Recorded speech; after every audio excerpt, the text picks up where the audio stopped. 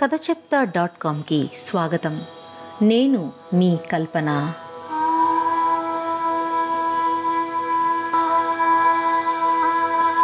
సుందరకాండము 19వ సర్గ.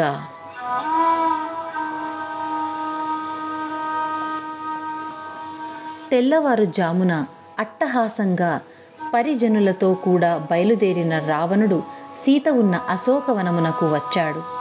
ఆ సమయంలో వచ్చిన రాక్షసరాజు రావణుని చూసి సీత మనసు తల్లడిల్లిపోయింది. ఆమె లేచి చిగురాకులా వణికిపోయింది. సీత తన అవయవములను దగ్గరగా చేర్చుకొని ముడుచుకొని కూర్చుంది. రాక్షస స్త్రీల మధ్య కూర్చొని ఉన్న సీతను చూశాడు రావణుడు.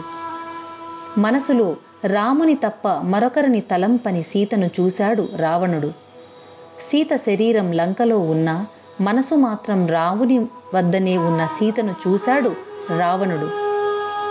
మంత్రతంత్రములతో కట్టబడిన మహాసర్పము వలె ఉన్న సీతను చూశాడు రావణుడు.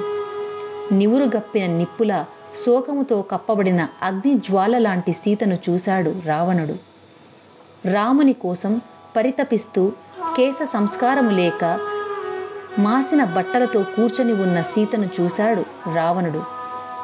నిత్య ఉపవాసములతోనూ రాముని గురించిన ఆలోచనలతోనూ రావణుని వలన భయంతోనూ మనసులో కేవలము రాముని ధ్యానిస్తూ కృశించిన శరీరంతో ఉన్న సీతను చూశాడు రావణుడు.